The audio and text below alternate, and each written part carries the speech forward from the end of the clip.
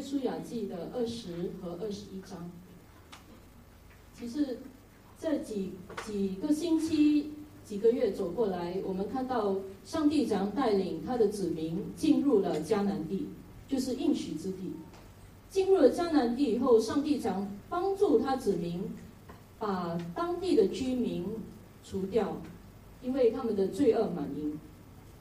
今天我们看到他们终于安定下来了，而且呢，已经把这些的上帝应许的地都分派了给每一个支派。但还有一个支派，就是利未族的这个支派呢，他们没有得到他们上帝给别的支派的应许的地，因为这个支派不是神的支派，这个支派的应许是神本身。今天我们的经文给我们看到一个世代过去，一个世代现在立定在应许之地，而这个利未的支派他们的这样的分地的事情，让我们看到上帝的一个原则，就是上帝要让他的子民能够彰显出一个以神为中心、一个慈爱和公义的群体。利未支派的地何来呢？他们去住哪里呢？这些必须用其他支派已经得到的地，再把它拨出来给利未的支派，能够散住在各个这些支派的当中。因此呢，这反映出上帝他的同在在每一个以色列子民当中，上帝的律法、上帝的敬拜都每一天、每一月、每一年都在他的子民当中来运行。在20到21章，这里不只是利未的支派，他们需要地方住，我们看到还有那一些上帝要设立的逃城。而我们先来看这个利未支派，他们怎么样能够得到这样的一个地呢？在这个图里面，如果你看那些绿色的点，就是不是红色方块的点，可能有点小吧。那些绿色的点呢，其实都是在代表着这个利未支派分散的地区。那在这边你可以看到一些的地方有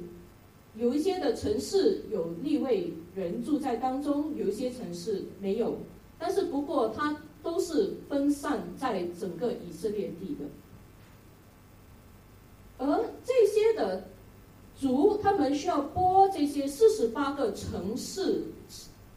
城镇和它的郊区的地区给利未人住呢，他们会不会感觉心痛？就好像来到圣诞节的时候，小孩子们他们都围着圣诞树，然后呢想要拿礼物，然后可能爸妈分礼物给小孩的时候，每个小孩都有他的礼物，但是少了一个小孩，那个礼物少了一份，然后爸妈就说没关系，你就把你的礼物给这个朋友吧，因为改次我再补还给你。所以小孩子就说：“哎呀，我已经拿到礼物，很开心，这是我的礼物，我现在要分出来给人。”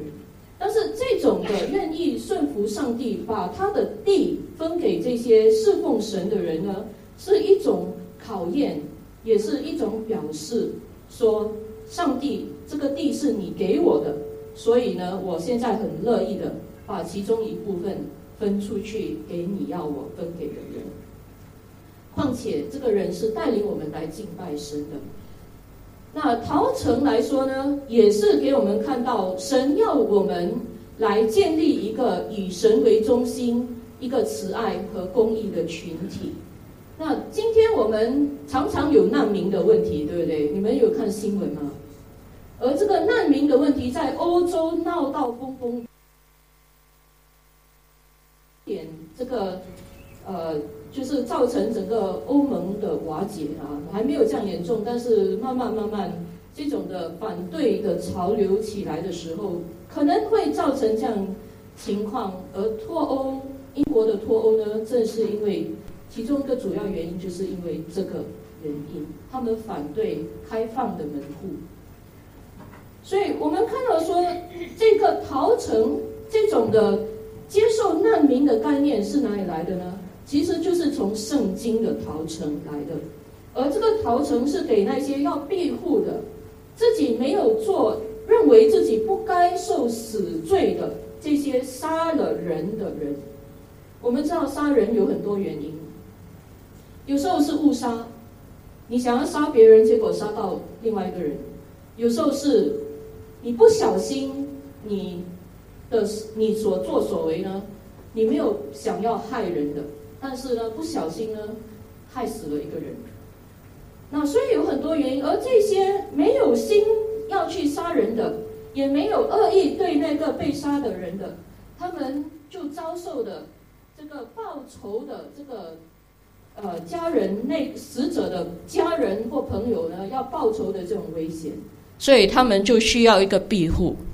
而这样的一个庇护的制度，给我们看到上帝其实是很公义的上帝，因为他不要一个人没有无端端的送命。虽然他杀了人，但是呢，他这个杀人不是他要，是一个意外。那我们在不只是约书亚记，还有前面和后面的章节，就是民数记跟生命记呢，都更多的去描述和说明所谓这个逃城是应该怎样进行，它背后的原理是什么的。那上帝请这些以色列人把他的整个应许之地分割为3个部分，然后在每一个部分里面呢，就放这些的逃城。那总共有6个部分，因为在应许之地的约旦河以东有3个，约旦河以西有3个，所以就有6个逃城。我们看在生命记的19章2到4节，他这么样说，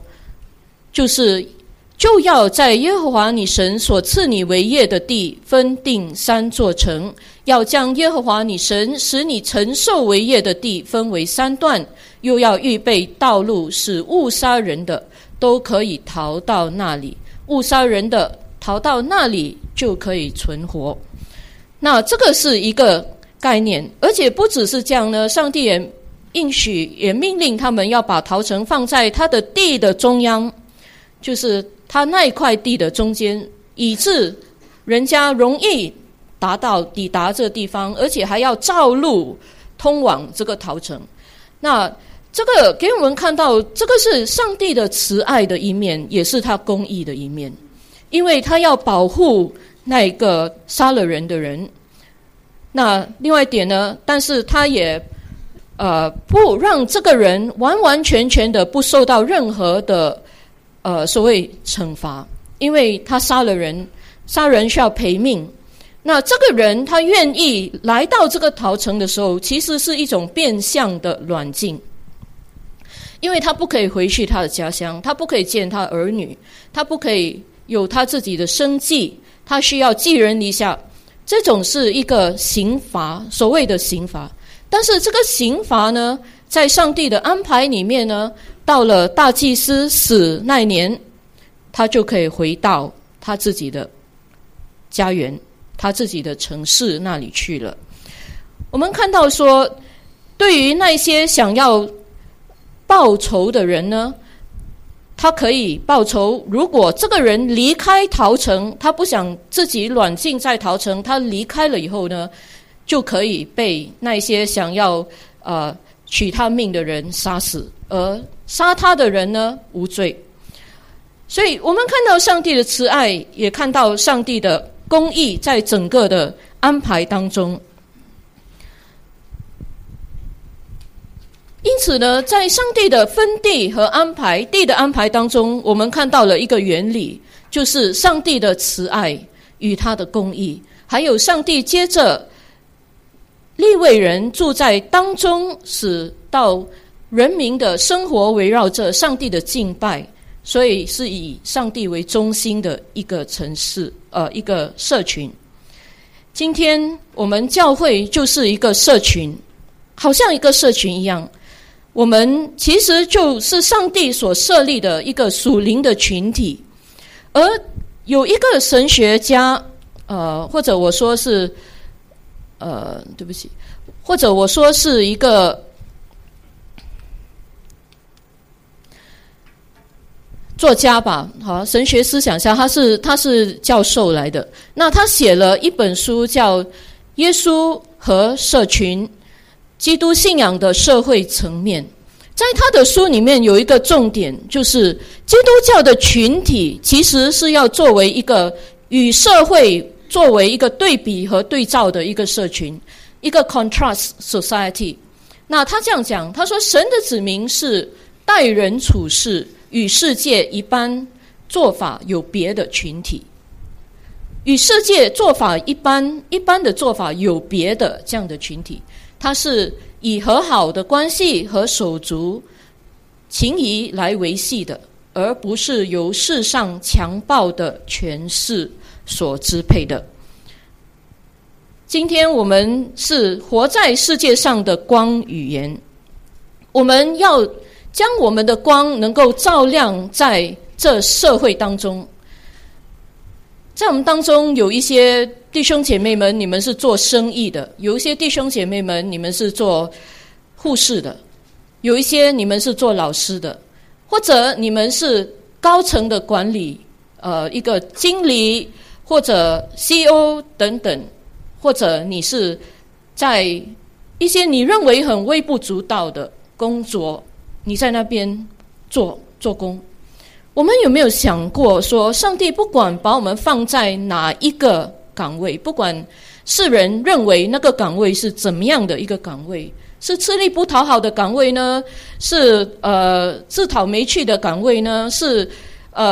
赚不到钱的岗位呢，还是一个很风光的岗位，不管是怎样的一个岗位，上帝把你放在那边，我们的生命有没有做一个不同凡响的影响力呢？我们有没有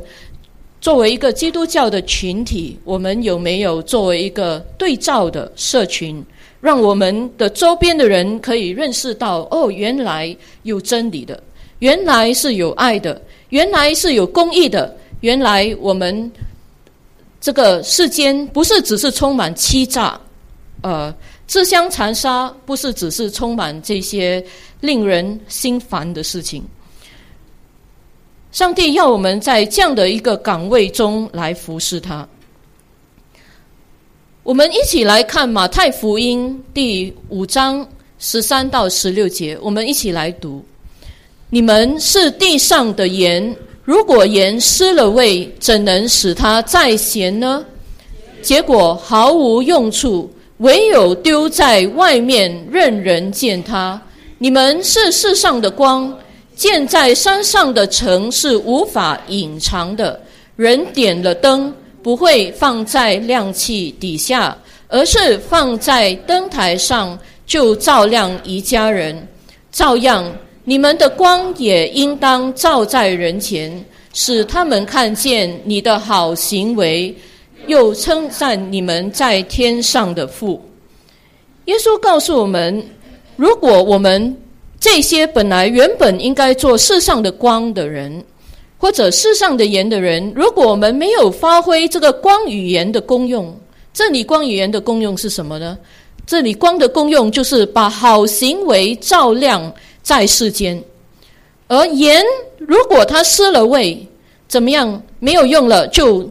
他说丢在外面让人践踏。这种比喻呢，其实是要强调那个无用的、讨厌、被人厌弃、讨厌的一种状态，就是要被这些世人来践踏。所以我们看到说，不只是这样，如果我们的光能够照在人前，我们就能够归荣耀给神。如果我们的盐失了味呢，我们就相反的呢，我们被人践踏的时候，人家也就诅咒耶稣了。所以我们看到说，在上帝所要我们去活的这样的一个生命当中，我们的一个群体当中，我们要怎样在世界上来完成这个光语言的作用呢？怎样能够一个教会建在山上？我们的教会就是建在山上的教会，我们怎样将我们这个上帝托付我们的使命来完成呢？我想这个是我们可以去思考的一件事情。然后在我们个人生活中，我们所做的有没有成为一盏的灯来照亮这世间的人？其实上帝分配这个土地的情况呢，就给我们看出上帝要我们有一个以神为中心、慈爱和公义的一种的生活表现。今天我们所建造的教会，我们的金钱的用法，我们的在家庭里面我们怎样去教导孩子，我们今天在公司怎样去管理我们的员工，我们怎样制定政策，那些政策是反映出神的公义和慈爱的吗？我们教导孩子，他们有认识到上帝的属性和基督徒的本分吗？我想上帝把我们放在这所有的地方，就是要我们成为一个对照，让人家看到我们的时候，就看到一个美丽的，一个有真理的，有慈爱的一个生活方式。第二，我们看到说，从约书亚记的分地和在这个立位给立位支派和设立逃城的事上呢，不只是看到神的属性反映在当中，我们也看到基督徒神的选民要做一个顺服神的社群。刚才我提到脱欧的事情，其实在整个政坛当中，我有一个最佩服的一个政治领袖。这个政治领袖我佩服他，不是因为他很强势或者他很有能力，乃是因为他做到整个德国的总理的时候呢，首相的时候呢，他还可以坚持基督徒的原则。不管坚持基督原则是吃力不讨好，会不会造成他失去他的位置也好呢，我想这个是另外一件事情啊。但是呢，我佩服他的就是他非常坚持这个开放政策。所谓开放政策，就是开放国家、开放欧盟，让移民能够难民能够进入，逃到这些地方来庇护。这个人就是安格拉默克尔。安格拉默克尔其实当他要坚持他基督徒的价值的时候，他也受到他党内的一些人还有周边人的反对，但是呢，他却非常清楚地告诉我们一件事情。不好意思，就是说，他说我们不是有太多的伊斯兰教，因为开放政策带来不安，有很多的这些伊斯兰教徒进入了欧洲，然后在当中又有一些人受到了这个 IS 的影响，所以呢，就造成欧洲里面很不安全了。但是他讲说，他说我们不是有太多的伊斯兰教，而是太少基督教信仰和基督教对人类该有眼光的讨论。对人类该有眼光的意思就是说，那些难民也是人，我们该持有怎样的一种的人，从神的眼光去看人的需要呢？我们应当怎样去持有一个原则，去保护神所要保护的人呢？那我就说这个是不容易的一件事情。然后他继续还在他的这篇的讲稿，就是在他的基督教民主党的里面的这样的一个一次的群众大会哈，他说了这样的一句话，他说德国需要更多在公众讨论那引导我们价值观和我们的犹太基督教传统，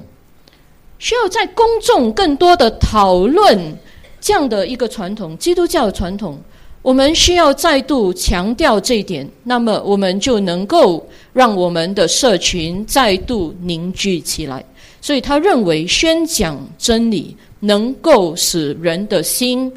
在一起。那当然我不评论说他的方式是否可以有改善，但是呢，他的这样的心智和他的理念呢，却真正足足的反映出了一个基督徒在世间要站稳基督教立场，然后呢，要推广基督教原则这样的一种坚定的毅力。约书亚其实他也是在扮演这样的一个角色，因为当他们来到迦南地的时候，他们要设立制度，他们需要教导这些群众怎样去遵守神的命令的时候，他也是会遇到了困难，因为人的本性总是自私的。人怎样能够超越他自己的自私，然后想到整个群体的需要呢？设立逃城也好，照顾那些利未人也好，都是一种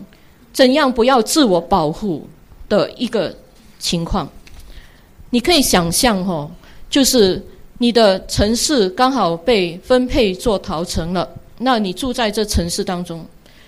你会不会天天感觉很不妥当？因为你想象那个逃进来的人他是杀人犯啊，所以你想象有一天可能他的情绪又爆发的时候呢，他会不小心又造成可能你的周边的人的生命有危险。当然我们知道圣经上帝的原则是，当这个人逃进来的时候，长老这些的领袖们要去鉴定他是否合格进入这逃城。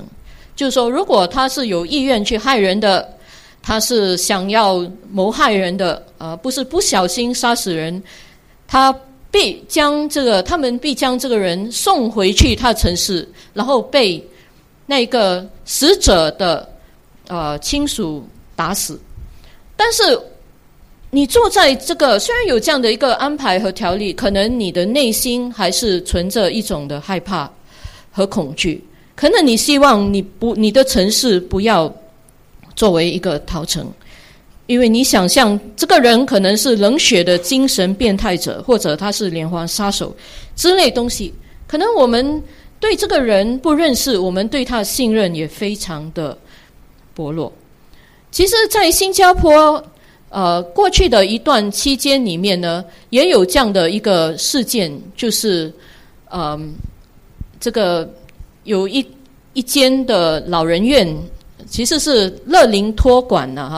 要建在碧山的一个草场的地方，一个空地。然后报章就报道说有很多人反对这样的一件事情，就是说理由好像说他建筑在我的家对面，他挡住了我的这个美好的风景，然后他这个建筑建在那边呢，有很多乐龄，可能很多的事故发生，可能不吉祥等等。我想这样的一个想法呢，都是人可以明白的。那所以在报章上呢，就有人用了一个词汇就把 not in my backyard 不要放在我的后院这样的一个概念呢，把它变成是它的一个缩略的讲法，就是 NIMBY， 那变成一种恐惧自我保护的这样的一种的态度。当然后来这个建好的时候，大家可以慢慢就渐渐就接受了这件事情，而且还觉得很方便家中的乐龄可以把它放到那边有活动等等，或者甚至有人去那边邻居去那边服务。但是我想这个就反映出一个人我们平时会有的一种心态。而在约书亚所要建立的这样的一个社会里面呢，上帝要彰显出他对人对社群的慈爱与公义的态度，也要排除一种自我保护和一种自私的考量。要大家来考虑全体的需要，并且顺服神的安排和他的旨意。而且在这个分配这些逃城的情况，还会有另外一个问题，就是有一些的城市有一些的族没有分配到逃城哦。我们可以看一下这个地图。OK， 在经文其他地方的原则就是大的族，人多的族呢，地也大所以他们就要分配更多的这些资源出去。那小的族呢，因为地小了，所以呢就可能没有被分配。但是人总会比较，就是你看的时候，有些人说我不觉得我们真的很大哈，另外一个族的地更大，为什么他们可能没有逃城，我们却有一个逃城设立在这边？那或者是分配这个利未人的城市和他们的郊区，给他们牧放他们羊的这些土地呢，也是会有种种的争论在其中的。在这样的一种争议里面，应当用怎样的心态去看待这样的事情呢？在这里经文没有说他们有埋怨经文没有但是我们想说，虽然可能整体来说都接受了，但是人之常情，总会有一种的抱怨那神要我们能够以他为中心，以他的更广大的一个国度观来去看待在我们周间所发生的，上帝要我们去承担的责任，要我们去付出的我们的力量，我们的金钱，这样的一件事情。在这世界上常常会看到一些的丑闻，就是当一个有钱人过世的时候，他分财产以后呢他的儿女们就互相的诉讼，然后互相的彼此在那边竞争争取他们认为自己当得的那一份。但是在这里呢，上帝要基督徒的群体能够明白，我们是一家人，而我们是一家人，我们应当能够以上帝的概念，他的主要的目的为主。所以呢，在经文里面讲了一句话很重要，虽然是短短一句话所以于是以色列人照耶和华所吩咐的，从自己的地业中将以下所记的成育和成义的交也给了利未人。这个是一个顺服的一个表现。在新约圣经里面，罗马书12章5到8节给我们这样的一个提醒，就是在我们当中有许多弟兄姐妹们一辈子都在教会里面服侍，而且可能服侍的时候呢，会感觉很累，是觉得说为什么其他人不要起来，为什么整天都是叫我做这些事情可能累的时候就会有这些的想法冒出来，可能你就会埋怨说，哎呀，真的是吃力不讨好服侍以后呢，还会被人家批评说这个做不好啦，那个做不好等等。所以有很多很多这些令人心烦的事情。罗马书给我们一个很好的一个原则，就是我们都是一家人，我们都是互为肢体的，我们是互相联络在一起的。而上帝把恩赐赐给我们个人，可能有一些人没有做他的本分，因为他还不知道他本分是什么。但是呢，他说我们这许多人在基督里成为一家人，互相联络做肢体也是如此。按我们所得的恩赐各有不同，或说预言就当照着信心的程度说预言，或做执事就当专一执事，或做教导的就当专一教导，或做劝化的就当专一劝化，施舍的就当诚实，治理的就当殷勤，怜悯人的就当甘心。那个甘心很重要，就是你照顾一个人，那个人又不领情，然后你整天一直追着他要帮他，他又给你脸色看，你就觉得说哇，真的是非常的气馁啊。但是这里说什么？怜悯的人就当甘心。所以这个甘心不只是对于这个怜悯的人，也是对于那些各种各样恩赐的人，我们都按照上帝给我们的能力，按照上帝给我们的恩赐来服侍，我们要甘心。顺服神在我们生命中所赐给我们的恩赐，发挥我们的恩赐，就好像建造一个社群，而这社群是因为我们的恩赐而增添了不少的益处和造就更多的人。在约书亚记的这个群体的土地的安排当中，我们也看到它是一个建立在神应许的社群。其实以色列人走到今天真的很不容易哦。可能弟兄姐妹，你可以回想一下你自己的人生，你的人生走到今天也是不容易的，对不对？那你能够做这样多的事情，能够服侍这么多人，都是因为上帝的恩典，都很不容易。我们今天的教会能够建在这里也是不容易的一件事情，我们能够在德曼花园去服侍德曼花园居民也是不容易的事情，对吗？那这些都需要很多的财力，很多的人力，很多的心血，很多的毅力去坚持下去的。可能在我们当中也有做这个很多乐龄工作，比如说在St. Luke来服侍的，就是每周或每个月去那边探访，去那边有一些的节目去慰问他们，这些都不容易啊。那能够走到今天，你回顾去想一下，是谁拖住你走的？在我们当中有很多，他们带孩子的时候也在服侍，孩子长大的时候也在服侍，孩子成家了以后呢，带孙子呢还继续的服侍，对不对？那生活总有许许多多的残累和这些的重担，使到我们觉得说，哎呀，真的是走不下去了啦，所以我就暂时不要来教会，或者我暂时就放弃一些的工作等等。那当然不是说我们要不管家庭，然后我们就服侍不是这个意思。但是我们总会有一种的那种的引诱撒旦会给我们一种谎言或者一种诱惑，说哎呀算了啦，没有办法了所以我只好就怎样那我们要明白说，谁在支撑着我们的？圣经有一节经文，它是说，我们的日子如何，我们力量也如何。如果你的日子真的很难过，那上帝必定给你更多的力量去过这样的日子，去好好的过这样的日子那在这个21章，我们今天所看的这段经文里面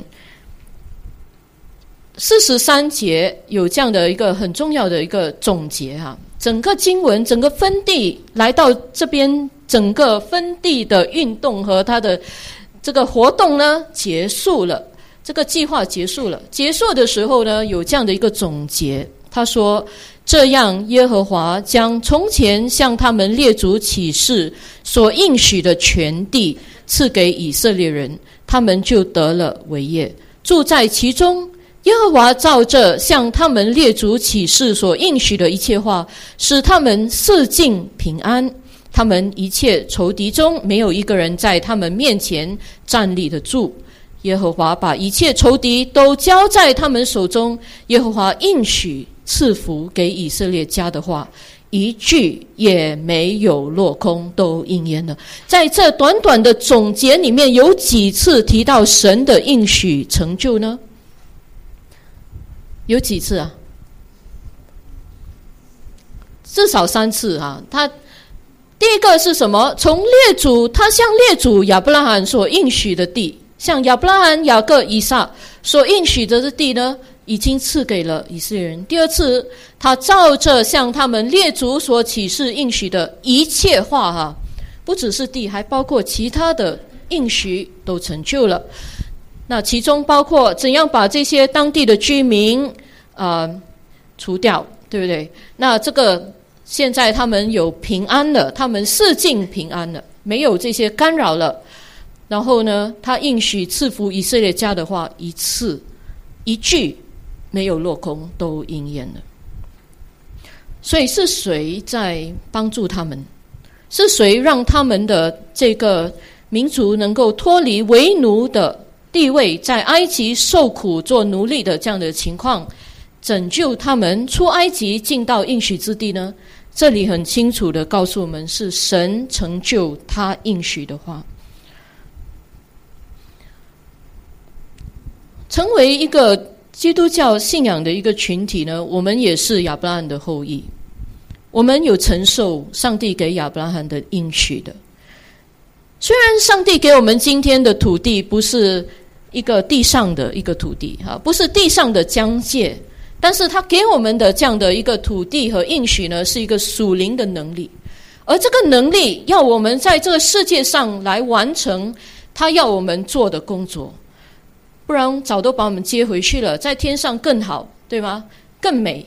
更没有烦恼。为什么要把这些人放在这里呢？来受苦，来受气呢？当然有上帝的美意在其中。那我们看到说，我们的教会今天走过来，其实是非常不是一个容易的事情。在我们当中也有元老就坐在我们当中啊，就是那些曾经走过来的人。那开始这里的一个照片给我们看到，第一间的我们的聚会场所是在新桥路的。那在这照片当中有好些人当时是少年人青年人，今天已经变成了爷爷奶奶了已经变成了长辈级的，对不对？那他们是建立这个教会的那一些的弟兄姐妹们，他们一起的劳苦来去建立这样的一个教会。然后过后呢，我们就搬到了现在的这个地址。今年是搬迁到这里，巴西巴让山35周年。在1981年的时候，你看到这个古老的照片1981年，当时还是不是用数码的，是洗出来的照片，上面还写着日期的，对吗？81年的10月28号，那个这里的现址的这个教堂动工仪式动土仪式开始了，然后后来呢就建成了，我们就搬来这边。我听说他们告诉分享那时候去筹款，怎样去筹100万呢？在当时100万是不得了的数目然后当时这个教会都是学生年轻人，怎样去几乎常常的去做义卖去筹款，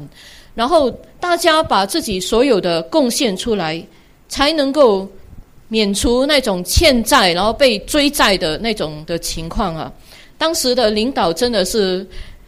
非常非常的困难但是都是凭信心走过来的。上帝很信实的提供了这100万，让这个教堂能够建起来。我们也看到在这个现址呢，我们也大肆发展了许多的工作，不管是在德曼花园的工作，今天已经现在会进入另外一个阶段，有多一个中心在德曼花园的，这些的开销等等也会加剧，人力的我们需要的这些人力也加剧。那还有我们有好多的宣教士在世界各地来服侍神，那这些都是我们上帝怎样帮助我们在看起来不可能的一种情况底下，如何去供应经费人力来完成他自己的工作。身为 PPH 的一个群体，我们就好像以色列的这些百姓们，他们其实也没有受多少的苦，他们其实很幸福的，因为他们在旷野的时候，上帝就给他们要吃什么就有什么，他们要肉吃就给他们肉，他们要喝什么就有什么。他们其实也没有怎样辛苦啦，就是虽然旷野很寒热，白天是暴晒，晚上是很冷，但是上帝也赐给他们火柱云柱在那边，晚上有火柱，白天有云柱遮阴啊。所以怎样走过来的呢？他们怎样走到迦南地呢？耶利哥城怎样倒下来呢？其实他们并没有费很大的功夫，就已经来到了迦南地，而且舒舒服服的住在那边，还有自己的土地哈。这一切都是因为这个群体是上帝所建立的一群体，它带有上帝的应许在他们的中间，上帝必定按照他所应许的一切话完成他的工作。当耶稣亚年迈的时候，他说：我现在要走世人必走的路，你们是一心一意的知道耶和华你们神所应许赐福于你们的话，没有一句落空，都应验在你们身上。一代要过去，接下来的一代呢，要继续这样的一个工作。在 PPH 那时候的元老，他们怎样把这个教会建立起来的？他们有好些已经退休了，有好些正在退休的过程当中，而我们这些年轻的一代，我们要起来承担上帝家中的责任。我不是说他们现在已经放弃所有一切的侍奉，没有的，他们还是非常努力的服侍主直到最后一刻。但是这个接棒和一个传承的一个过程总是有的，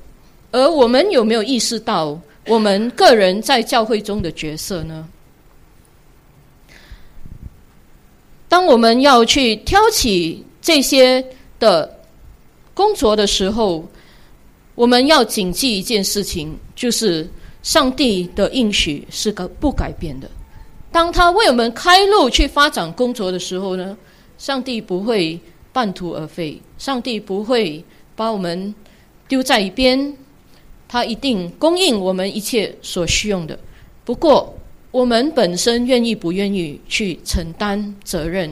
去参与工作，去完成上帝给予你的恩赐，在你人生中的托付呢？这个是我们可以去反思的一件事情。让我们继续从约书亚记来分地的事情来思考，上帝在我们当中设立这间教会，设立放我们在不同的岗位当中，把我们放在山上，让我们做光来做盐。那我们有没有在我们的岗位里面来以神为中心，来建立一个慈爱和公义的社群呢？不管那社群是你的小组，是整个教会，是你的工作的单位，是你所管辖的范围，我们有没有办法能够或者我们是否愿意去挑起这样的一个使命？第二就是我们有没有做一个顺服神的子民？顺服神是需要花代价的，顺服神有时候会经历困难，会经历反对，顺服神可能需要我们付出我们自己的牺牲，我们的一些方面。我们愿意回应上帝的呼召来顺服他吗？第三就是我们要深信一点，就是当我们踏出一步的时候，红海要分开。当我们踏出一步的时候，上帝的工作要能够成就，在一个困难的处境当中，上帝要建立我们成为他所应许的一个社群。我们一起来祷告。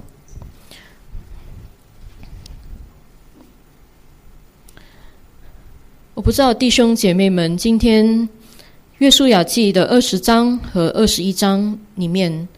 的信息，上帝通过这样的信息给予你怎样的一个挑战，要你踏出一步来服侍他，来参与他的工作。也许在我们当中有好些我们的腿，我们的手很酸软，因为我们觉得无法去应付我们生活中的挑战，以致我们想要放弃在神家中的服事，甚至我们想放弃不要来教会了。我们不怕困难，但是我们所怕的就是我们没有一个心愿意去尝试。我们怕我们不愿意在这样的一个神家中的群体的建立当中来付出一个微薄的一个力量。我们只怕这一点，我们不怕上帝能够帮助我们承担责任，因为圣经里应许我们，神所赐的力量是在我们软弱中能够彰显出来的。我们求主你来继续的来对我们说话。主啊，你已经开始在好些年过程中，你已经开始在我们心里面说话，只是我们有许多的迟疑，我们许多的借口，我们许多的惧怕，我们许多的考量。求主来帮助我们，继续来向我们说话，来让我们明白我们在你的国度里面的岗位，主你要我们完成的工作。也看到主你赐给我们的恩赐是什么，主让我们能够按照你的心意甘心的来服侍。主啊，帮助我们在我们的劣根性当中有许多的自私，有许多的自我保护，求主你来赦免我们。主啊，因为这些的自我保护与自私的想法，使到你赐我们的资源无法用在你的工作上。求主继续来赐给我们信心，知道主啊，倘若是你的意思，来建立一个合神心意的群体，来参与这样的一个建造，主你的应许必定足够我们，托住我们，足够我们来完成这样的工作，也托住我们在实际的运作上能够让困难排除，让洪水能够分开。求主带领我们每一位弟兄姐妹们，不管我们在怎样的一种处境当中，主你赐给我们力量，叫我们靠着你，我们看到新的力量，我们看到新的眼光，我们看到一个新的转机，我们看到你的工作如何的更好的发展。求主带领帮助我们。我们将以下的时间我们仰望，我们人生还有多少的时间，主啊你知道，求主你来让我们好好的利用我们的时间。奉主耶稣基督名祈求的，阿们。